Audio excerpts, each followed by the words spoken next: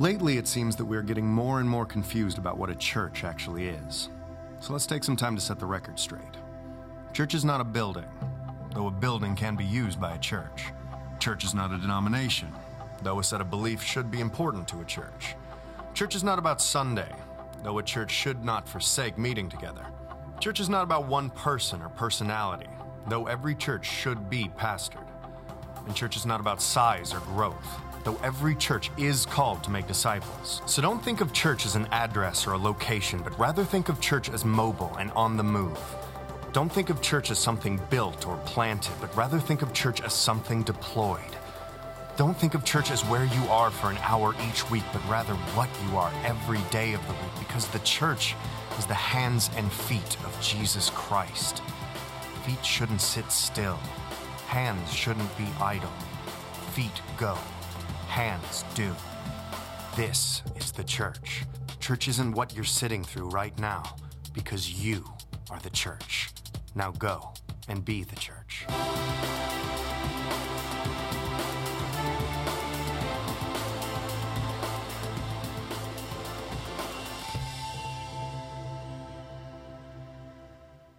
We are right in the middle of a teaching series called You'll Be Glad You Did.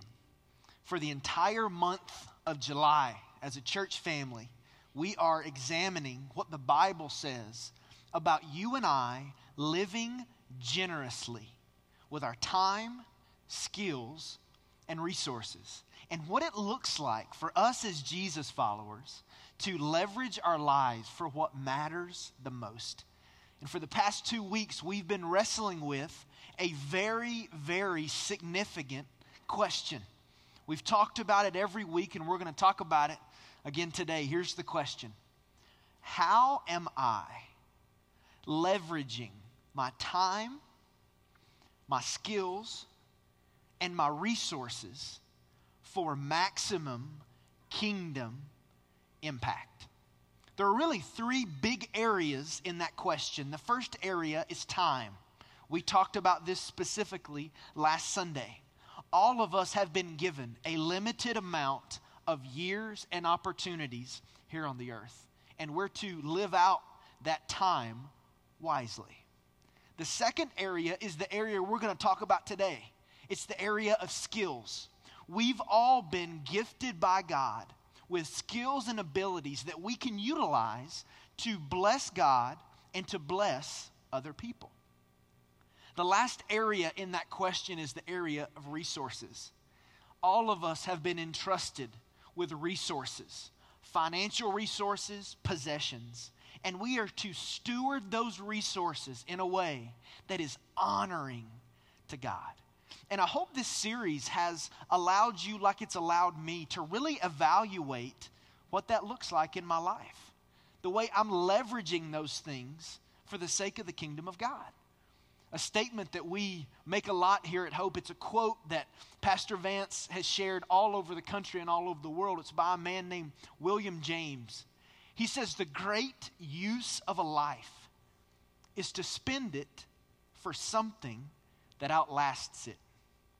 And I hope as you're processing through this series and thinking about your time, skills, and resources, that you're understanding the opportunity before us to leverage those things for something that is bigger than us.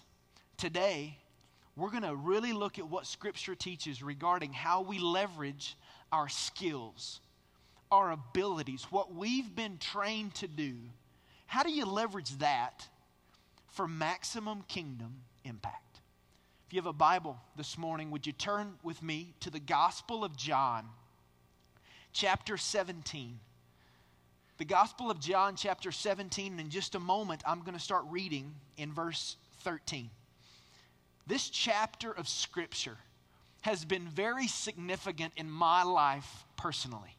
I've studied it hundreds and hundreds of times, and God has used it greatly to teach me some things about Him. This is the most verbalized communication that we have between God the Son and God the Father. In most cases, this chapter of Scripture is called the high priestly prayer. Jesus is moments away from being betrayed, arrested, put on trial, and crucified. And he's spending these last moments before his heavenly Father in prayer.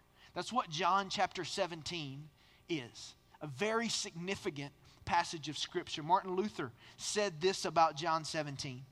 He said, "This is truly beyond measure, a warm and hearty prayer.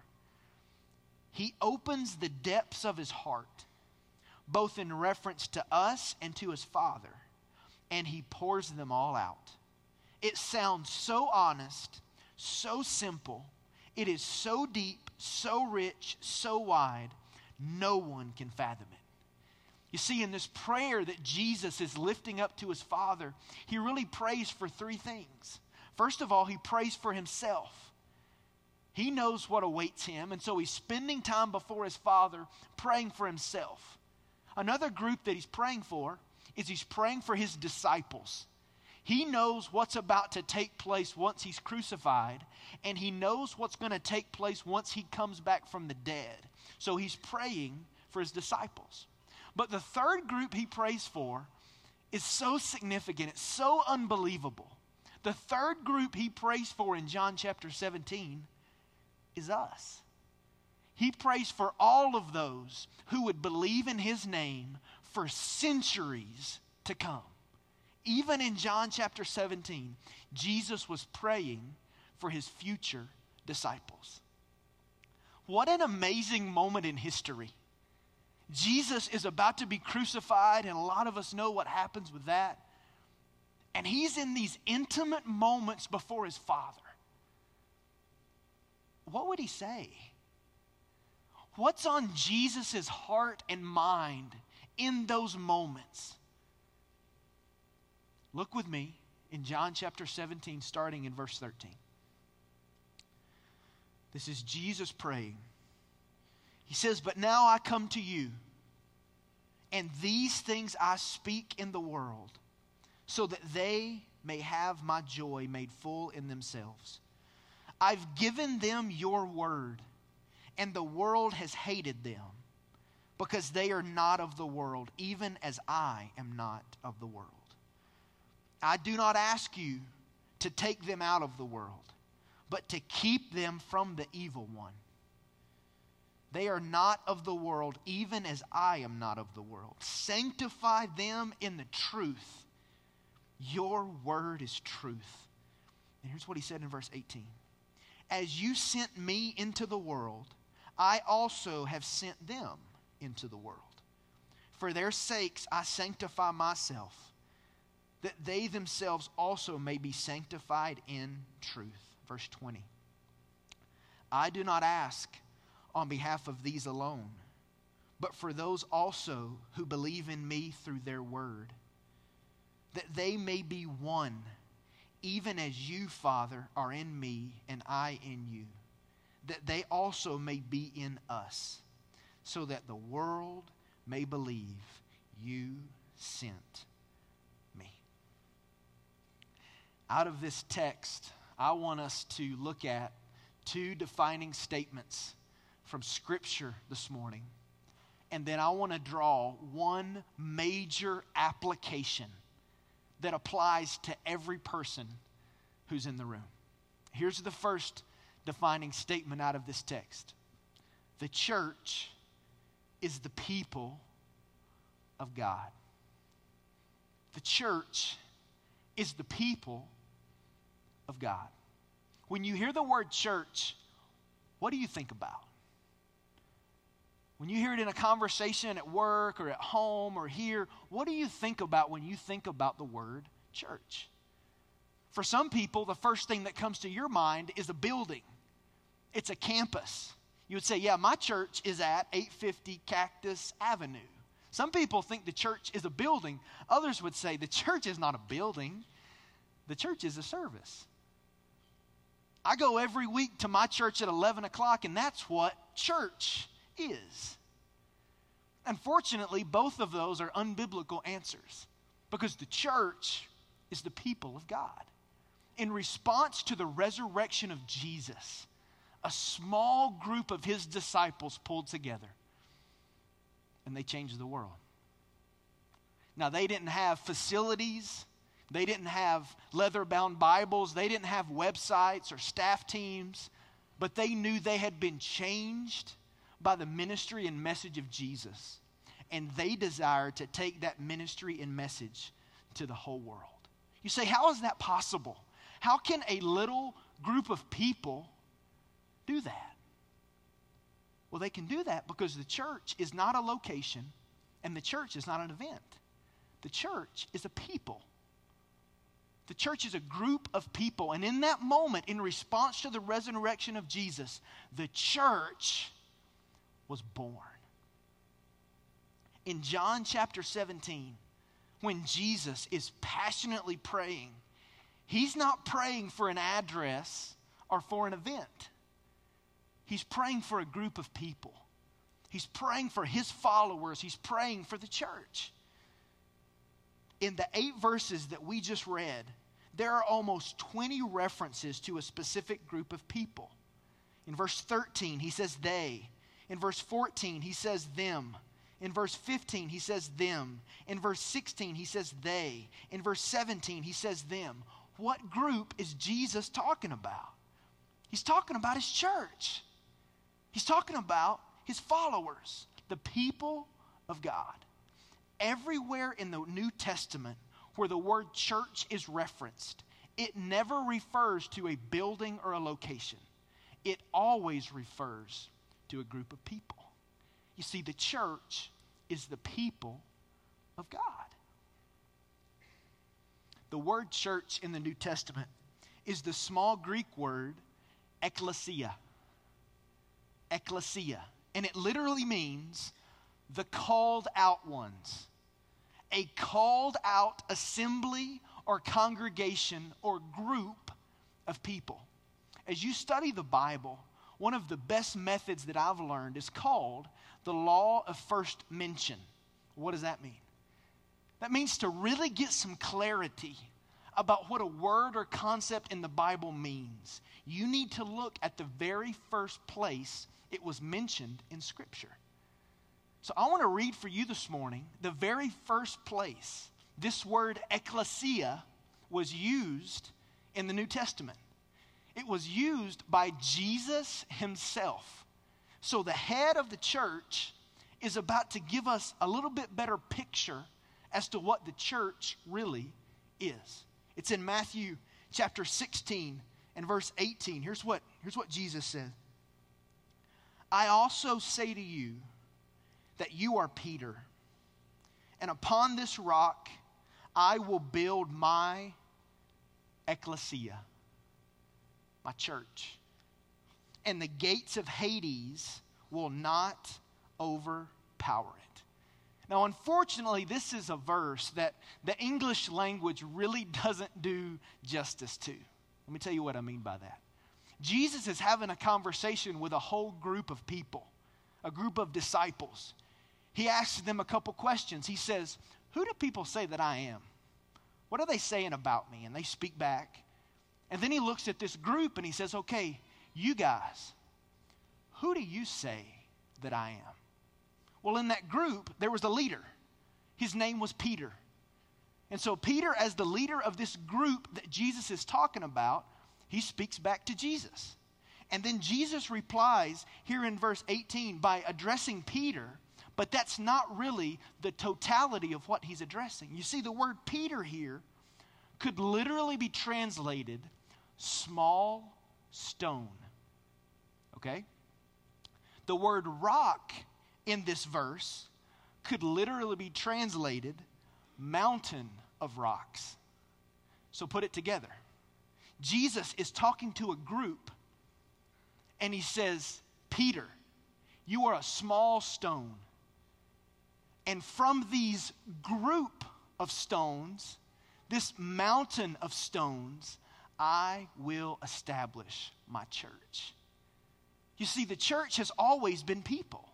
It's always been a group, a called out group, an assembly, a congregation that would follow after Jesus. The church is the people of God. That's one of the things Jesus was praying here. You see, this congregation left that moment and they began sharing the message. And that generation told another generation. And that generation told another generation, and so forth and so on, until one day somebody told us. You see, you are not at church. You are the church. And in these final moments before his heavenly Father, Jesus is praying for his church. He's praying for the people of God. Here's a second defining statement out of this text. The church has been sent to share in the mission of God.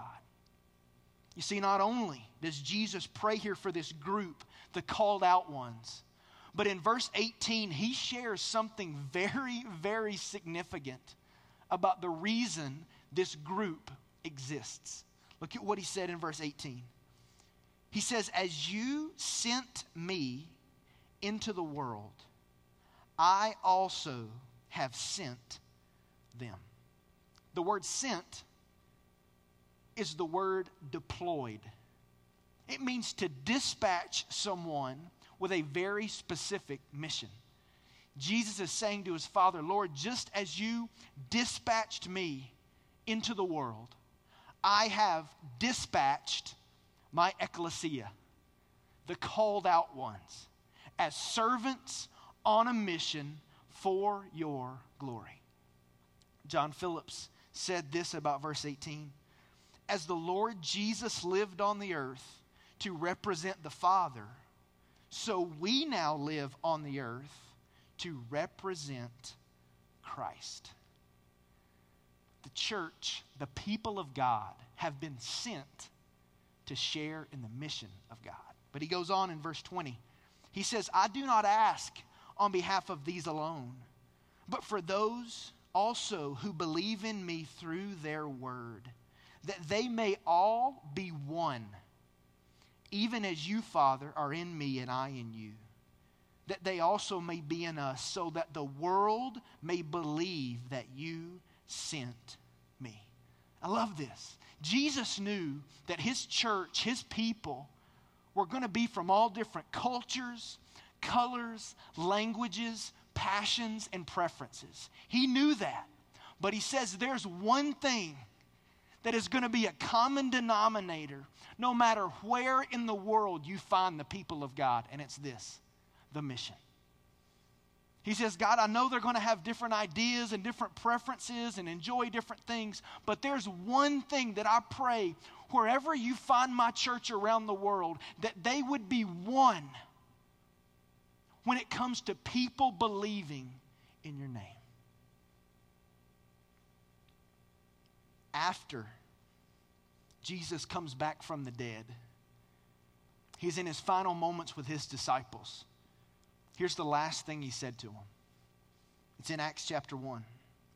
He said, you will receive power when the Holy Spirit has come upon you, and you shall be my witnesses, both in Jerusalem and all Judea and Samaria and even to the remotest part of the earth. So let's put this together.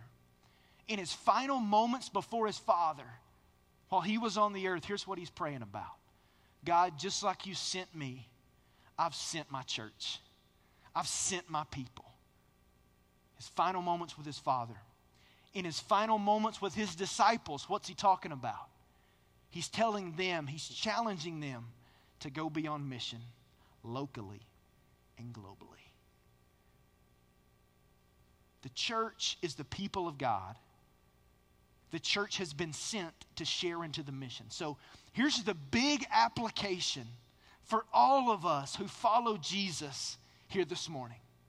You have been sent as a missionary into the world. I want you to get your pointer finger out and look at the person beside you and say, you have been sent. Now I want you to do it again like you mean it. You have been sent. It's true. Based off those two principles from Scripture, you and I have been sent as missionaries into the world. God's desire is for his church to bring about transformation all over the world. Well, how does that happen? How does that take place? It happens as his church, as his ecclesia, his called out ones, begin living on mission every single day. You see, when you and I apply what we just said, that we're missionaries, it changes the way we live our lives. It changes our perspective on everything that we do. One of the things I love about Hope Church is our passion to launch people out of here, to send people all over the world. You saw us this morning. We got to commission a team to New Jersey. I love that. And every time we commission a team, we do a couple things. We share with you where that team is going. We share with you what that team's going to be doing. And then we pray a prayer of commissioning. We pray our prayer of sending for that team. And in the opportunities I've had to be on one of those teams and travel all over the world, I tell you, when I get on the field after I've been sent from this church, I really, really take it to heart. I mean, I'm waking up early in the morning praying for God to make me sensitive to what he's doing. I'm asking him to use me because there are normally language and cultural barriers that I don't know how to get over. And I'm just asking God every day in any capacity that I can be salt and I can be light. There's a church in Las Vegas that has sent me here to live my life on mission. One of the things that I really had to wrestle with this week is this. If that's the way I act when I'm there, why don't I act that way when I'm here? I'm no more of a missionary in the Middle East than I am here in Las Vegas. Here's the sad reality. I don't always see myself as a missionary here in the own city that I live in.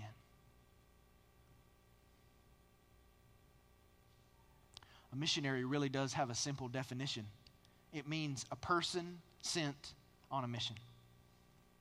The word missionary just means sent one. If I were to ask you this morning, what is the primary reason that you've been given the skills that you have, what would you say? For some people, their immediate response would be, well, the reason I have the skills that I have is to make money and provide for my family, which I would totally agree with, but I would say that's not the primary reason. For other people, they may say, I've been given the skills that I have so I can make a positive contribution to society. Once again, absolutely true, but it's not the primary reason that you and I have been given the skills that we have. The primary reason you have been gifted and skilled the way that you have is to live as a missionary locally and globally. That's the primary reason.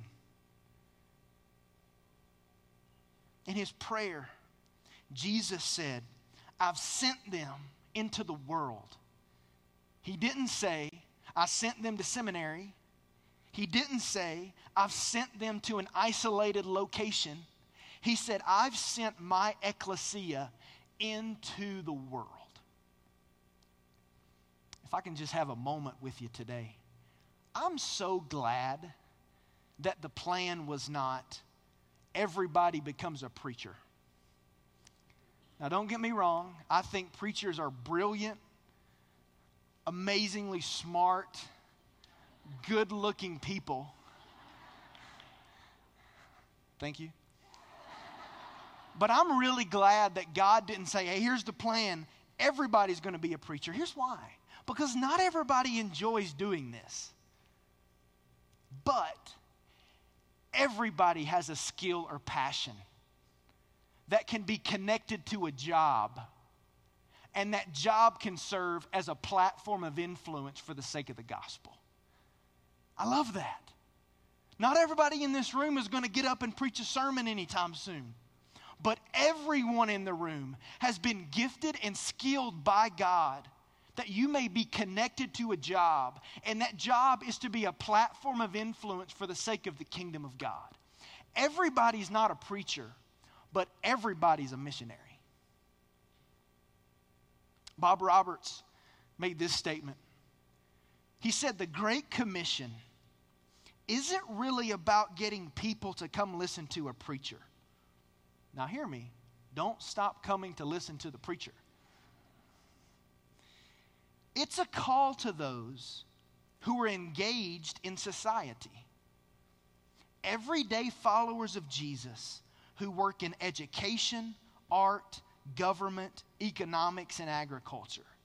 Transformation and change won't come about because we have more preachers and churches. It will happen as ordinary believers engage in discipleship within the domains in which they have been placed. You see, Jesus modeled for his disciples what it meant to be both an alien from the world and yet committed to a mission in and to the world. Here's where I really want to challenge you this morning. You may never go on a short-term mission trip with Hope Church. I hope that you do. I beg you to go, but you may never do it. But regardless, if you ever go with us somewhere in this nation or to another nation, you are still a missionary right here in the city of Las Vegas. You're still a sent one. You are a part of the ecclesia, the people of God that have been sent into the world to live on mission. And here's the beautiful part. As you and I live that way throughout the week, we get to gather on Sunday, and here's what Sunday is. Sunday is just a celebration of what God has done in and through us throughout the week. So I hope you see, if you just limit your scope of church to what happens at 11 o'clock every Sunday, you have so missed the power of God's design for his kingdom. His design is that his church, his people, would embrace the reality that they've been sent as missionaries to live in the world using the platform of job and skill and passion and neighborhood to lead people into his kingdom. Lauren Cunningham made this statement. We need a whole new approach to business. We need people who will seek God and follow his will in their 9-to-5 jobs. We need people whose first allegiance is to God and his kingdom, who see their jobs as a part of the overall task of bringing Jesus' lordship to the entire earth. What you do at your job every day matters to God. It's his plan that you would utilize the platform you have in your workplace to engage people for the kingdom. I have been given the job and skills that I have. The same applies to you in order to leverage them to influence people in my life. Here's what I believe. And some people may say, there's no way, but I believe it. If the people of Hope would really, honestly, not just in a Sunday emotional moment, but really embrace the reality that when you wake up in the morning, you are a missionary in the city of Las Vegas, it would change our city.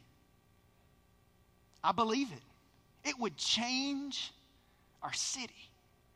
I want to show you something. I want to put on the screen a map of the city of Las Vegas. And if you've been here for a while, you've seen this before. Now, I want to show you every spot where we have someone living, someone working, or someone going to school.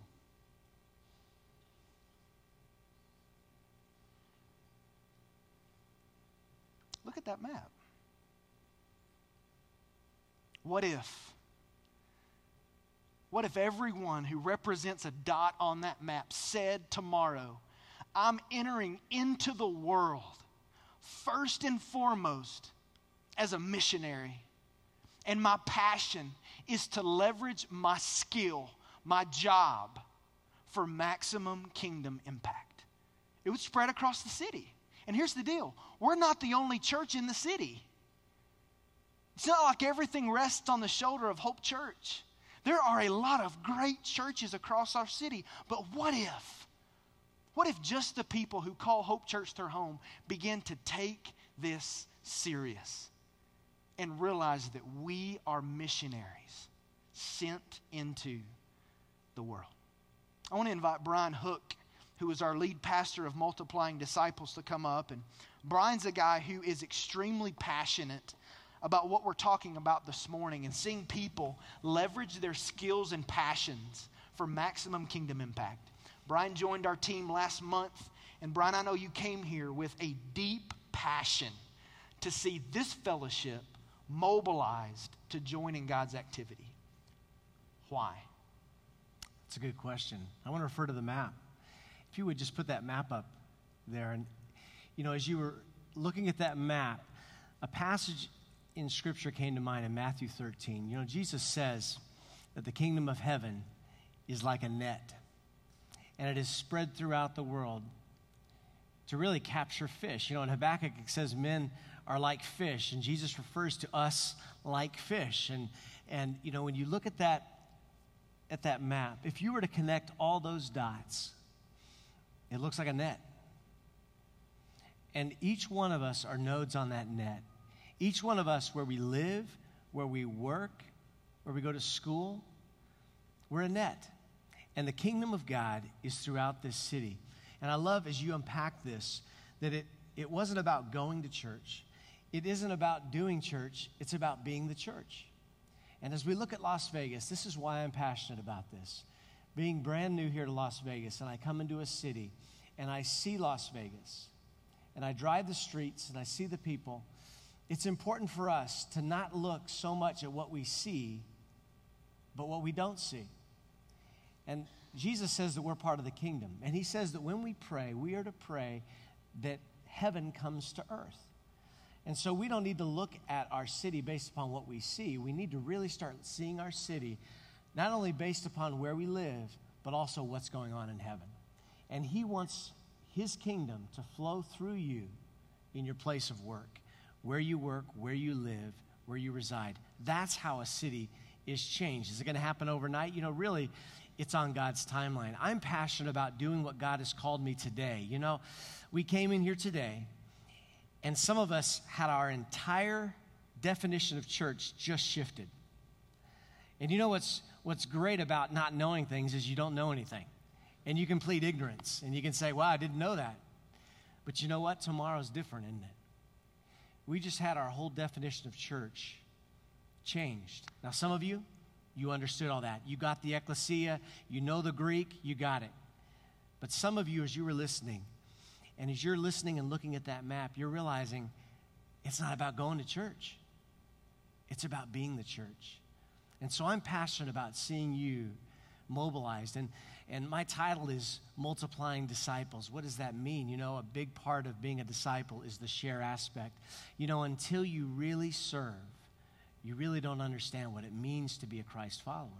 You're more like Christ when you're serving and you're loving. And you know what? When you're doing that, Christ becomes more real to you. So that's why I'm passionate about it. I know you've seen a lot of people who have understood the platform they have through their skills and passions to join in God's activity.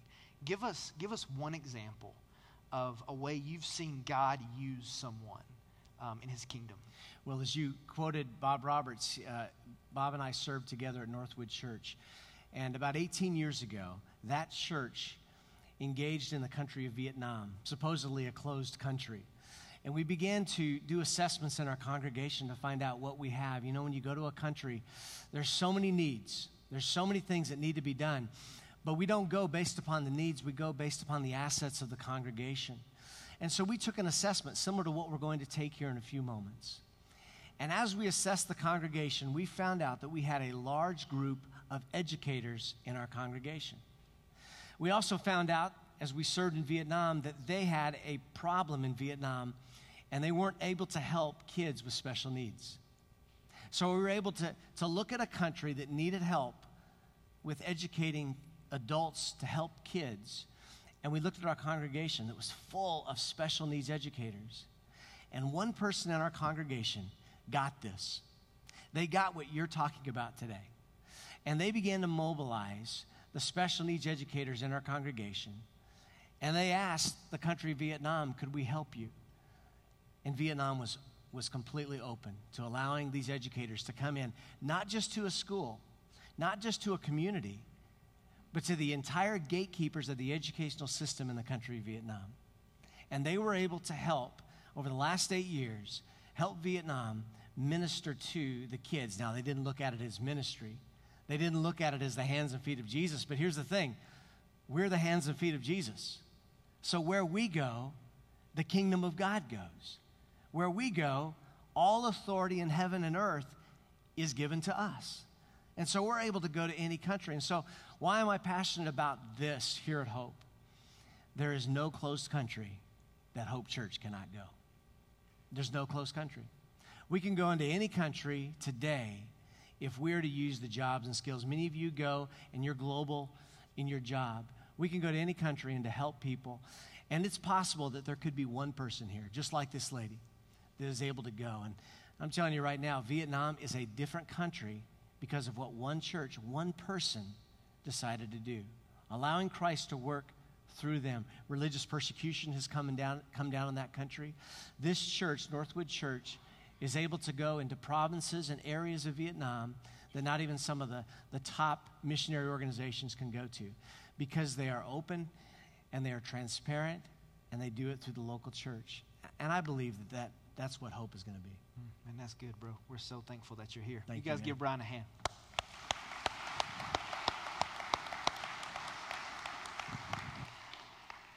As we close today, here's what's so encouraging to me. The skills and passions that we're talking about are already in the room. You don't need more training. You don't need more experience. You're ready in terms of your skill. What has to get right for us, if we're really going to leverage our skill for maximum kingdom impact, is we need to get our heart and our perspective in the right place. This week as I was studying, I came across a letter that was written by a lady named Karen Watson.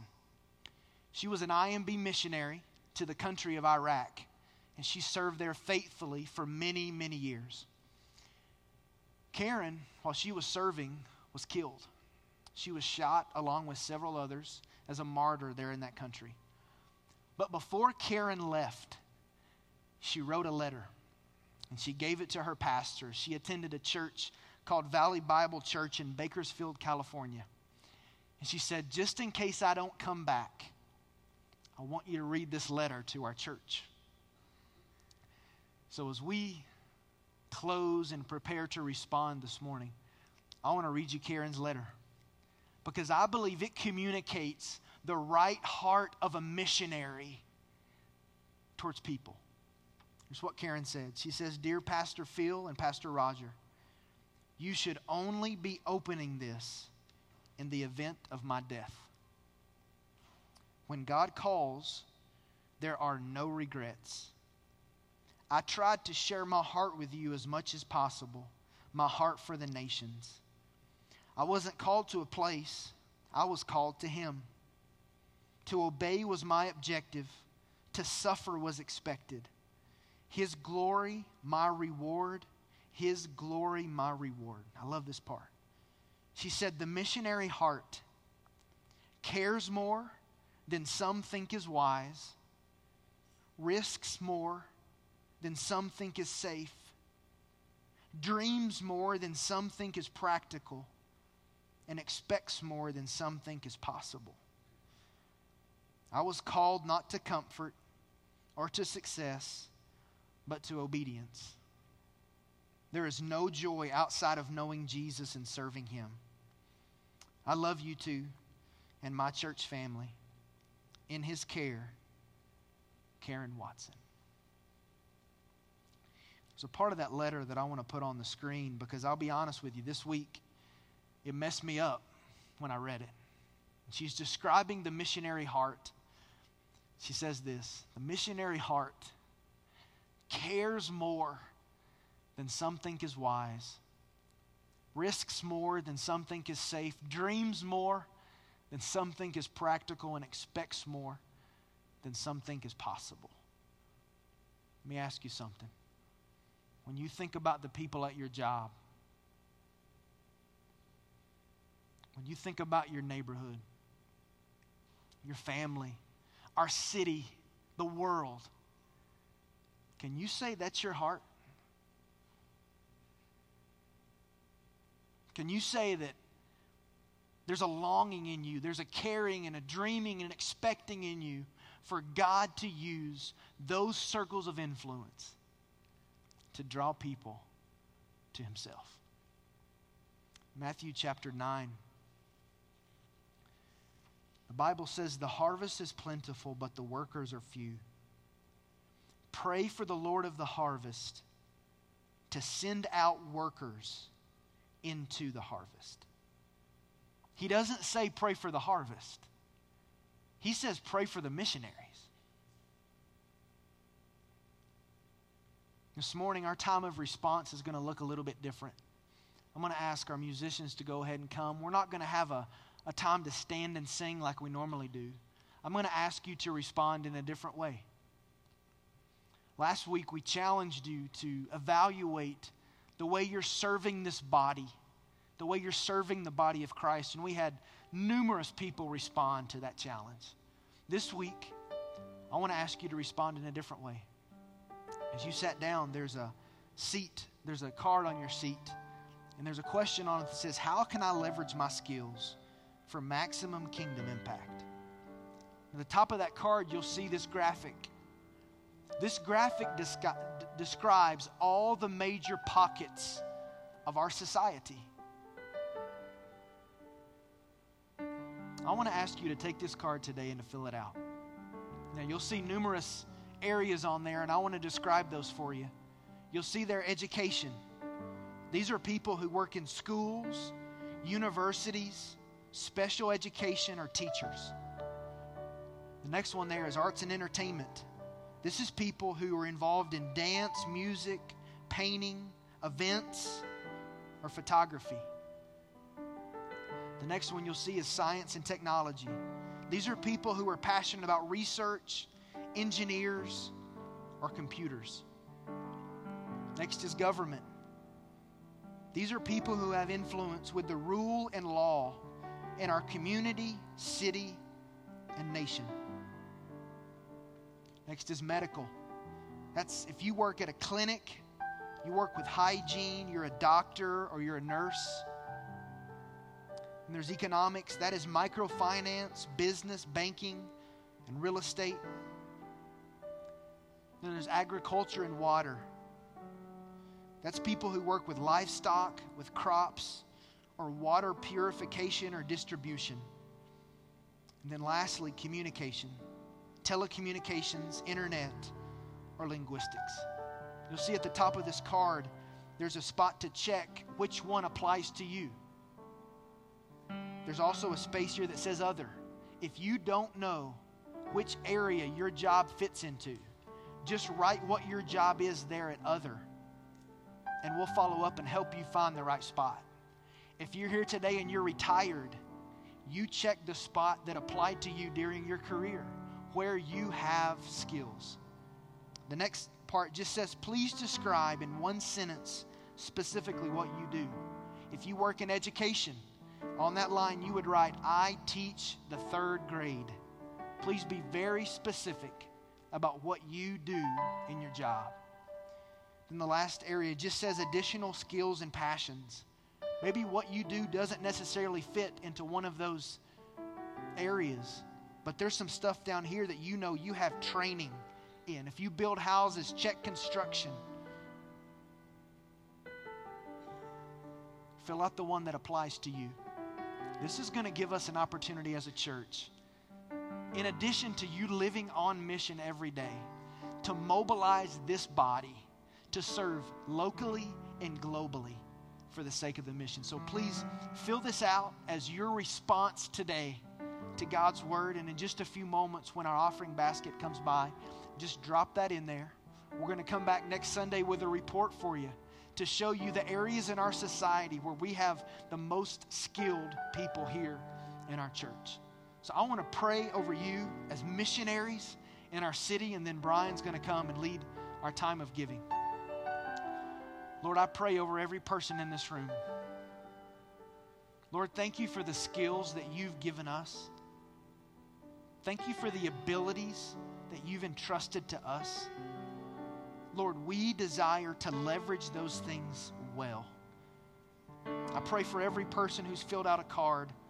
God, would you make it clear to us, in addition to just their regular job, how they can be mobilized to live on mission locally and globally. Lord, give us a heart as missionaries in our city. We love you. Thank you for your word today. In Jesus' name, amen.